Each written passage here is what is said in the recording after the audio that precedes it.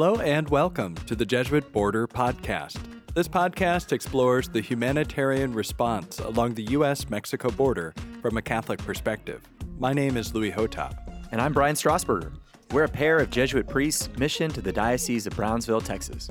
We are not from the border, but we live here now. This podcast highlights some of the work that the Catholic Church and others are doing to address the needs along the border. This season, we are focused on organizations that put the corporal works of mercy into practice. The Jesuit Border Podcast is edited and produced by the Jesuit Conference of Canada and the U.S. and hosted by the Jesuit Post. Let's begin. Vamos! Our topic this week is feeding the hungry. We will be interviewing Vero Dimas, who is the executive director of the Brownsville Wellness Coalition, a nonprofit that supports health and wellness programs in Brownsville, Texas, which is in one of the poorest counties in the U.S. She's also a community member for Big Green, a food-growing nonprofit coordinated by Kimball Musk, who happens to be the brother of Elon Musk. So stay tuned for that. But first, let's talk a little bit about our good friend Gonzalo, the car guard that we know in Reynosa, Mexico. Gonzalo has given me pretty clear instructions on how to parallel park in Mexico. And you need those instructions. And I need those every time. I mean, but yeah, no, when we drive into the camp to work in the camp in Reynosa, there's very limited parking around the camp, and Gonzalo always saves us a spot. He puts a cone right where we park every time, and he is there waiting for us to park. Yeah, it's a great relationship that we built up over the few months we've been there because, I mean, at first we were just parking our car where it's not even permitted to park and just popping open a trunk and handing out donations. But once we started investing more and spending more time over there, we just kind of realized the dynamic that there are people wearing vests out around the parking area, and they watch the cars. You know, you give them a little bit of a tip at the end when you're leaving. And very early on, we met Gonzalo, and he was just super friendly and engaging with us and started saving that space, which was great. So now, I mean, it's like clockwork. We pull into the plaza, we come around the corner, we see the cone in like the prime spot location. And now every once in a while he's around like somewhere around the corner helping someone else get parked or otherwise. So we might wait there for a second as we're scanning the horizon. And then without fail, Gonzalo with his cowboy hat on and his yellow vest comes running towards us, waving, and moves the cone and helps us get parked. And Gonzalo, you know, he's got a great personality, very friendly, very welcoming, and has been really good to us, not just with the parking situation, but also he helps us carry things into the camp sometimes, and he's got a good relationship with the people in the camp. He himself is not a migrant. He's from the area. He's from Reynosa, and his family is in the city as well. So he's very much a local, and yet you can tell he has quite a lot of compassion for the people in the camp and why they're there. Yeah, and he was quick to befriend us as well and told us about that his mom would love to know that he's helping the priests. And early on, he took a photograph with us that he said he wanted to share with his mom.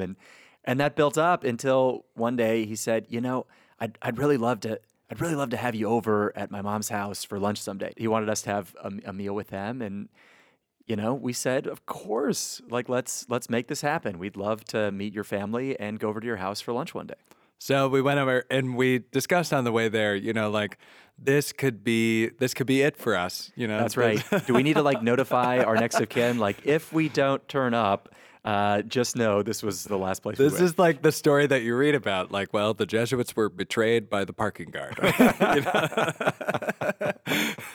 But it wasn't that way at all. We showed up to his house, and it's this great little house right on the corner in a neighborhood in Reynosa, and we walked in, and his mom and his sister were there, and he was there, and his brothers ended up showing up throughout the meal as well, and it was just a great family moment, you know, in the middle of the day on a Thursday, you know, and we're sitting there, and we had this great meal with them. That's right. They set out a bunch of food for us. It was like bottomless plates. It felt like we could eat all day, but just a wonderful moment to share with his family. His mother has many children and grandchildren and great-grandchildren, and already now has 5 great-great-grandchildren Oh my living. gosh. I mean, Yeah. it was unbelievable.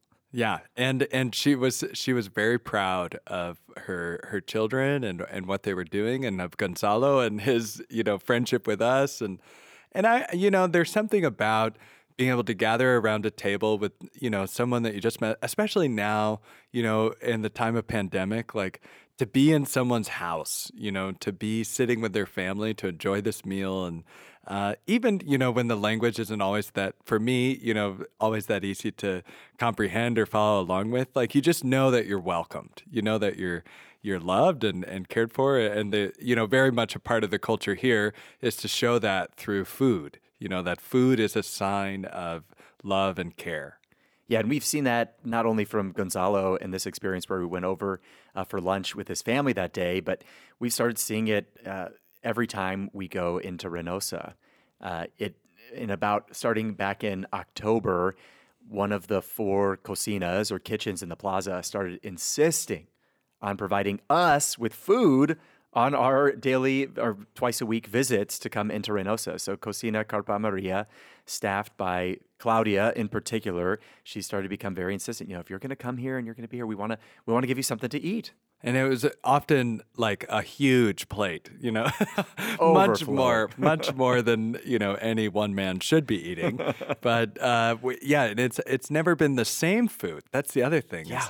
She cooks for it's baleadas, papusas, it's nachos, it's all different kinds of things that they're making from different regions of Central America and Mexico, just depending on the resources that they have. And she's sharing them with it, and it's always so delicious. It beats McDonald's. It certainly beats McDonald's. That's right, and any chain restaurant. But it is remarkable. I mean, since October, going Tuesdays and Thursdays and having lunch with them there, we haven't eaten the same meal twice. I mean, it's just remarkable. And we're not the only people being fed, just to be clear, by the cocinas around the plaza. Those are the staging points for meals that happen in general for anyone who's staying there, for all the migrants who are there. And so while they put together a plate of food for us and we're sitting there and enjoying the meal, it's just a bustling place of activity where people are chopping all kinds of vegetables. People are cooking over an open fire and putting together rice and beans and other vegetables and putting meals together that are feeding, the 2,000 to 3,000 people who are living in the plaza at this time. And so those cocinas are the places that receive donations of uncooked food that they can then prepare. And then also sometimes there are groups, a bunch of evangelical churches that come by and will set up and start distributing warm food out of a van or something like that. So there are a lot of efforts being put into feeding the 2,000 to 3,000 people who are living there. And it's a huge coordinated effort. It's they need the teams, they need all the people who are chopping and cooking and, just organizing everything. And then they've got to send out this like mass text to everybody through WhatsApp, and then it spreads like wildfire, like, okay, in Cocina Maria, we've got food ready to go and bring your plates. Like, come on, and then bring there's your plates. Huge line that forms all the way down the block and people line up to get the food that's available. So it's definitely, not just, not as simple as like when we cook for our community of 3, it's like, okay, I'm going to start cooking about 45 minutes before and just hope to get it on the table and hope that it's not raw, but this is like trying to get all of these things ready for over 1,000 people, 2,000 people. It's a crazy thing that has to happen every day. Yeah, and a lot of migrants chip in and participate. I mean, most of them have rotations of teams. So it's like, okay, this team is on today, and it'll be a team of 5 to 7 migrant women who are helping out and working in the kitchen that morning for that morning shift or for that afternoon shift. They usually have 2 hot meals a day. Sometimes it gets supplemented with milk and cereal or something like that. And it depends on the donations that come in. We haven't been involved in the donating of food, but there's a lot of organizations and churches in particular who have been doing that. But it is in very large quantities. And one thing that we have provided for each of the kitchens are some large polar coolers. We've given each of the kitchens 2 of them. And, I think of those as, a place to store, your beer and soda for a barbecue or a trip to the beach or something like that. But these become storage containers for a tremendous amount, gallons and gallons worth of rice or beans or something that's come off the fire. And these coolers, they can keep things cool, but they're also great at keeping things warm. And this whole thing, just being invested in this and trying to help as we can, and also just seeing it behind the scenes has pointed out, in this kind of precarious situation, when you have people with such limited resources, food is such a precious element, such a precious asset, and you don't want to waste it. You want to use it to the best of your ability. And it's pointed out, in this kind of environment, just the necessity for good food and healthy food to sustain people, and also just a way of, a knowledge of how to produce it and get it out there. So just the person we thought of on this side of the border who's doing so much of that is Vero Dimas. She's doing so much with trying to get good food out into the community and trying to sustain people, and also teach people, you can make the same things that you've always made. You don't want to get rid of, we don't all need to be eating quinoa every day, but you can make the same things just with a little healthier bend and maybe a more sustainable model of getting food out there. So for sure, like the work that she's been able to do through Brownsville Wellness Coalition has been kind of targeting that theme that we're looking at today, which is feeding the hungry, that corporate work of mercy of feeding the hungry. That's right. Scarcity of food and access to good, healthy food can happen in a camp in northern Mexico. It can also happen on this side of the border in any of our local communities. And we talked a lot about the migrant situation on this podcast. We're excited to talk even more about the local reality on this side of the border in Brownsville, Texas, located in one of the poorest counties in the U.S. And we've got a great guest today. You're going to really enjoy this interview. So stay tuned for our interview with Vero Dimas.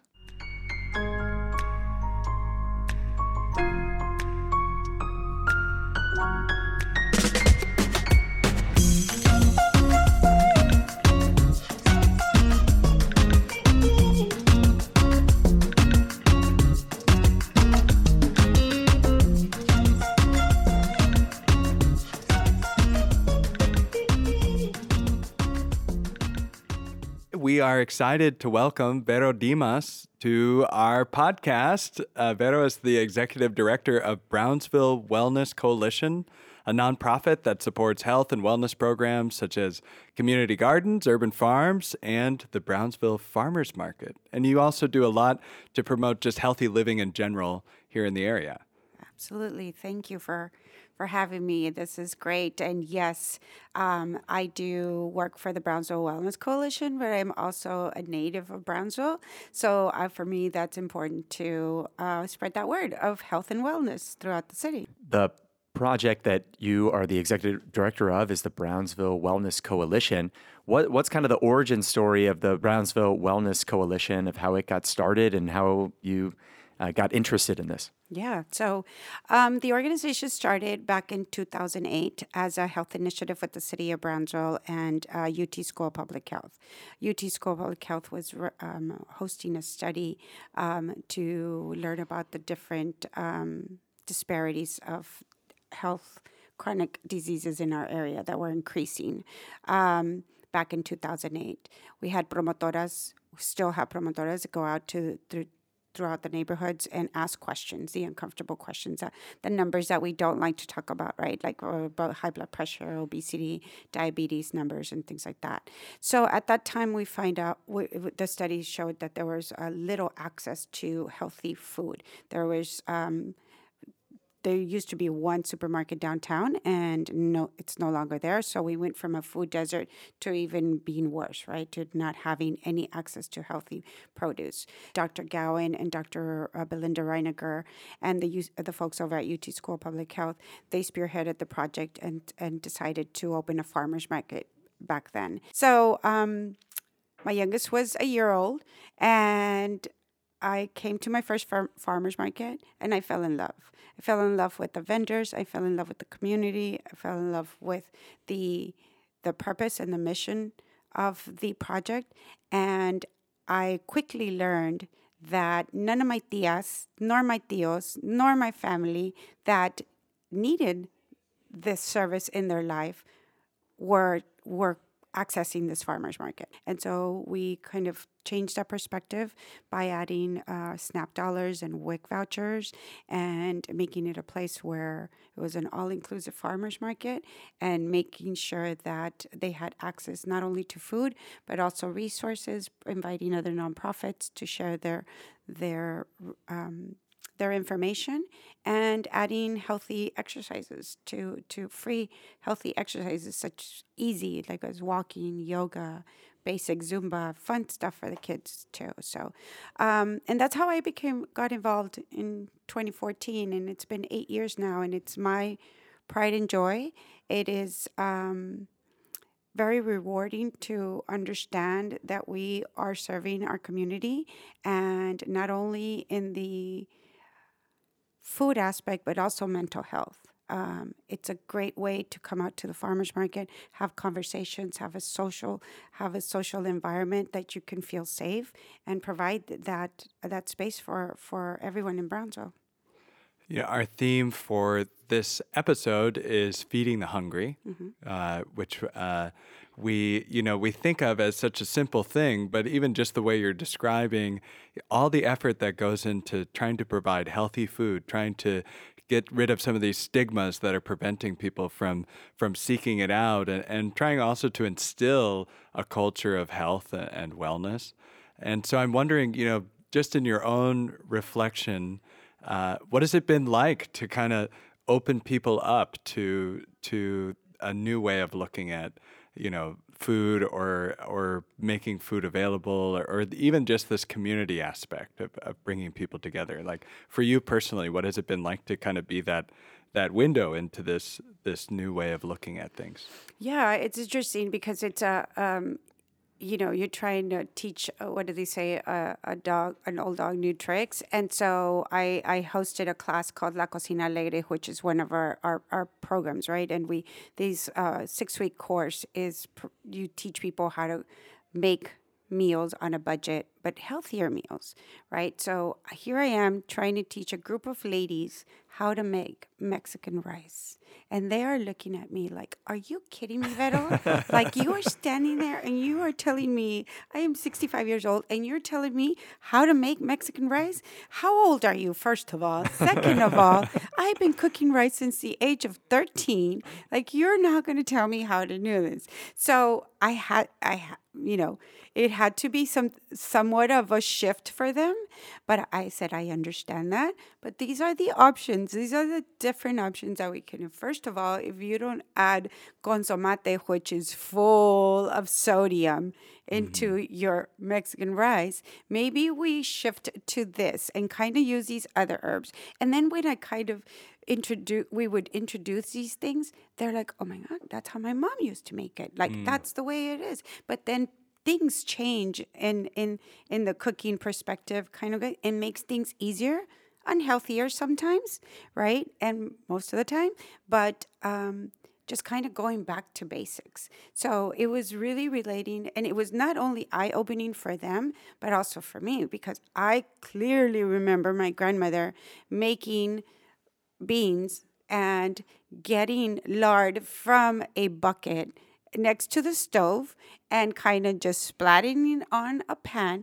And I would remember seeing the dancing lard until it was ready for just the rest of the beans to go cooked in there. So it was a challenge. As you say, it's not easy, but at the same time, it's interesting also to see how the younger generations are teaching our older generations. I had a family, they had a challenge of not to drink Coca-Cola. And so the daughter was the one that she was the hand of force there, and making sure that they were sticking to their challenge, right? And so everybody ended up losing weight. Everyone ended up being healthier and having more energy. And when they went back to a class, they said, yeah, it was because of this class that we learned that Coca-Cola shouldn't be part of our lives.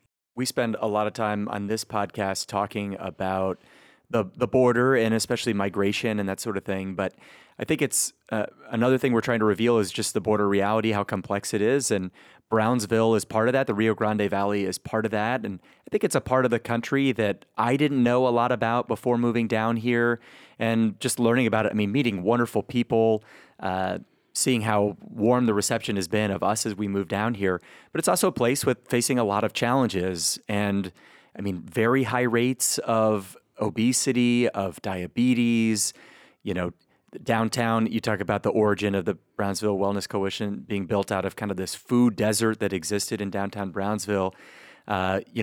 One thing that's very prevalent is chain restaurants. You drive along the highway, and if there's a chain restaurant in the United States of America, you can find it along the highway. So for sure. Just learning a little bit about the reality of health and even poverty in general.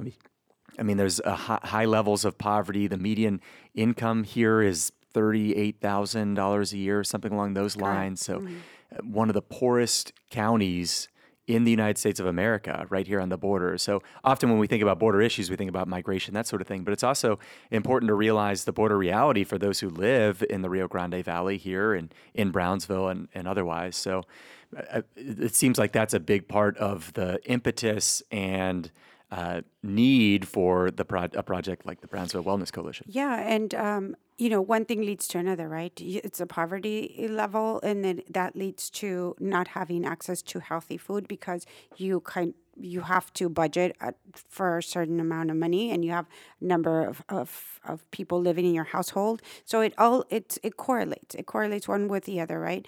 And then the other thing, underinsured. If you don't have insurance, and if you do not have insurance to access to healthy doctors or to a dentist or to someone to check your blood pressure or your diabetes, if you don't know what's happening in your body, you're not knowing. So if you don't have insurance, there's no way you are diabetic or even borderline diabetic or any of these things, or your high blood pressure, because you're not seeing a doctor regularly. It blew my mind when I started learning those numbers and that it was happening here. Yeah, it is a very sad situation. I think we are moving the needle somehow by collaborating with the right folks that are bringing those resources. I want to go back a little bit to the part of where you're saying about the life on the border. When you hear about life on the border and on the news or any other shows or anything, you always think there's a cartel at every corner. Mm-hmm. They're going to come get you. They're going to kill you. And I hear this a lot. And and when people come here, they're like, man, that's really not happening. It's a misconception. So for me, it's important to tell that story, that this place is an inviting place. This is where the Gulf Coast meets the Rio Grande River. It's a great place to raise a family. We're not rich in dollars, but we're rich in family. We're rich in everything else. And you go back and you think about those things. Again, how I said in my first story, when you think you think you have everything, and you do. You really do. So I'm excited to kind of just share with families that don't know these resources that they can have happen in their families by enriching their children, the knowledge that they will receive.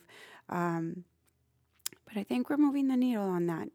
And I think, so much of what you're pointing to, especially with the culture here in the Valley and just the people here is so much of the work of something like the Brownsville Wellness Coalition depends on that face-to-face contact. Like so much of it is like putting yourself in someone's, front yard and being like, hey, do you need, X, Y, or Z, or would you like to come to the farmer's market or to the community garden, something like that. So I think it's missed sometimes. Like in a bigger city, you kind of think like, okay, you put some news out there and people come or they don't, and you might get a crowd. But here it's really got to be like door to door for getting into neighborhoods, getting the word out there, spreading it through families. That's very much how things operate here.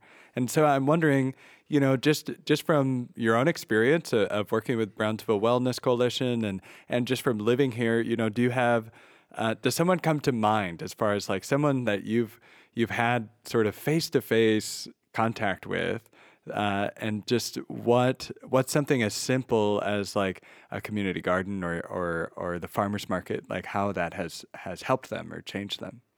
Yeah, so I've seen the growth tremendously at the farmers market. There's Mrs. Gracia, Amalia Gracia, is one of our farmers. Her and her husband they are farm outside of San Pedro, and they have a small property. And Mr. Gracia passed away a couple of years ago, and she had a really hard time just moving forward. Their kids are grown. Their kids are gone to college and live somewhere else. So it was only them two for a long time. After her husband passed away, I really thought that she was not going to continue farming, and she did. And now she does this on her own and is a warrior at it. And I hope Mr. Gracia doesn't hear me, but I think she does a better job at it. But she is great. And she is a quiet lady that never fuzzes. She just comes. She does not drive. So she became really good friends with her neighbor and incentivized her neighbor to use her truck to bring her to the farmer's market every Saturday. So, because her husband was the driver. And so now they are business partners. One of them takes care of the animals, and she continues to farm. So you'll see a beautiful spread of colors throughout her table. And then she'll teach you how to jar things and pickle and, preserve these beautiful produce. And that has just touched my heart in many ways. She's just the most caring, loving lady, and I'm so proud of her, so proud of her, Amalia Gracia. And she is also a person that provides that safe space for you to share. And again, I always say, if it weren't for farmers, you and I wouldn't be here talking. We're a pair of Catholic priests, so we like to ask questions about faith on this podcast too. Mm-hmm. So I wonder if you could comment a little bit. I mean, the theme of this episode is feeding the hungry, this gospel call, really, in the corporal works of mercy of how do we care for those in need, and one of those ways is feeding those who are hungry. So just wondering about if you could share a little bit about your own faith experience and how that motivates you in the work that you do. Oh my God, Jesus and I talk every day. I'm Catholic, and when Jesus and I have, we have our talk, and sometimes we have our talks, that we it's like, why are we getting a freeze, Jesus? Why? But the cucumbers are not going to make it, and Ms. Gracia is going to have problems. But yes, I am a faithful Catholic woman. Was born and raised that way. And so shall be it. And I am doing my best to do the same thing for my children. Faith for me is very important. I think it's the pillar of everything, whether it's Catholic or whether it's something else, is believing in some higher powers that can get you through rough times, and to be grateful for good times too. And for me, it's important to understand that we grow every way. I'm still growing in my faith. I'm hoping my children are growing my faith. My parents have instilled that in me, have showed me that. And they not only talk, but they also do the walk. And I feel I have that responsibility to continue doing that. It's really important to me in every aspect. Like all of us Catholic, we all have our challenges. not perfect, and I try, but I don't think that was a question, right? No, that's right. This We're is all not sinners. confession. No, this is not confession. But I am. It is important to me to get me going in these rough times during whether it's my personal life or it's work. I that is instilled in me, and I breathe and live it too. And, that's so much of our own work, like I'm a Catholic priest, I was ordained, like I have a pretty strong faith. And then when I meet people here in the Valley and when I work with migrants across the border, it's like, oh my gosh, like, do I know anything? Got to step it up a little bit. Got to step it up a little bit. I mean, there are so many strong, very faithful, very committed people here who trust in the providence of God and trust in the presence of Jesus in their lives. And it's just, they speak in ways that like sometimes I'm like embarrassed, like, oh my gosh, like do I, do I have faith like that? And so I think it's such a beautiful place to live and to grow up. I'm sure, just with the amount of very faithful people, especially the older people in the Valley, I find them to be the most consoling. Yes, it all goes back to that root we talked about in the beginning, right? It came from my grandparents. My grandmother, with 11 children, didn't drive a day in her life, but would get up every Sunday morning, dress all of those kids without my grandfather because he was busy making that breakfast. And so she would get up, take all those kids to church at 11, and then I stop and I complain, right? Sometimes when one of them is moving slow, and I'm like, I just remember my grandmother. I was like, okay, I'm going to take a breath here, and we're going to make it to church. Yeah, and I mean, I think that's such an essential part of anything that we do. We have to think of these examples of people who, we just stand and we're like, how are you doing this? Mm-hmm. Like just feel that awe of like, if this person can do this, I can do an ounce of that, Exactly. like, especially like grandparents. And I think that's so good. And, one thing that we were just thinking about, big changes are coming here to Brownsville with the presence of another awe-inspiring thing, space travel. Right. And the Musk SpaceX operations that are coming down here and helping to revitalize the city. And we know that you've also been working with Elon Musk's brother, Kimball Musk. Correct. So we really just were wondering if you have like his phone number and Business maybe card, getting in contact with him. email address would be fine. Yeah, he's a pretty cool guy. Actually, they're both really, really cool. And I guess I'll start with this SpaceX kind of thing first. My perspective of SpaceX, and I feel the SpaceX for me, it's like a science project in our backyard. And they have this great Netflix show that kind of shows everything and what they're moving forward. It's great.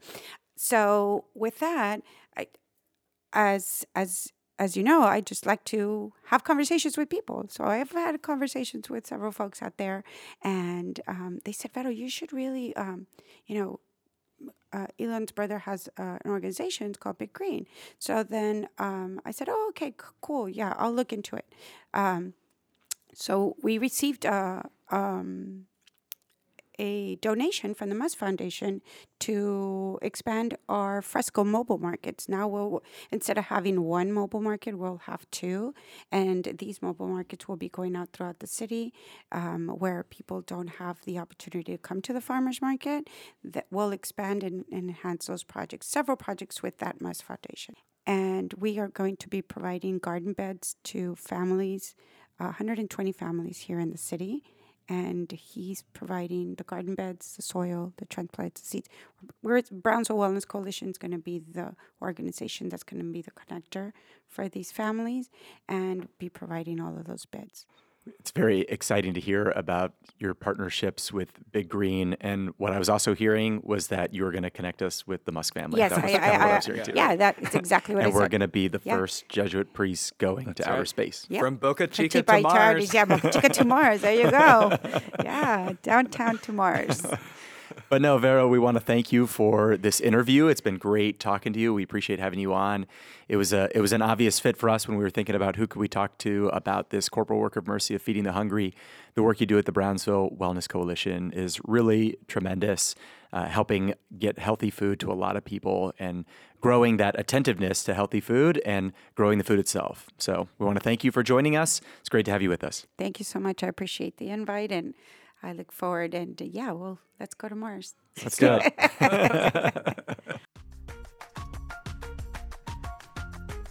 Well, that's our episode for this week. We're grateful to Vero Dimas for joining us. This podcast is edited and produced by the Jesuit Conference of Canada and the U.S. and hosted by the Jesuit Post. Remember to subscribe to this podcast to hear more about the U.S.-Mexico border from a Catholic perspective. We'll see you next week on the Jesuit Order Podcast. Nos vemos.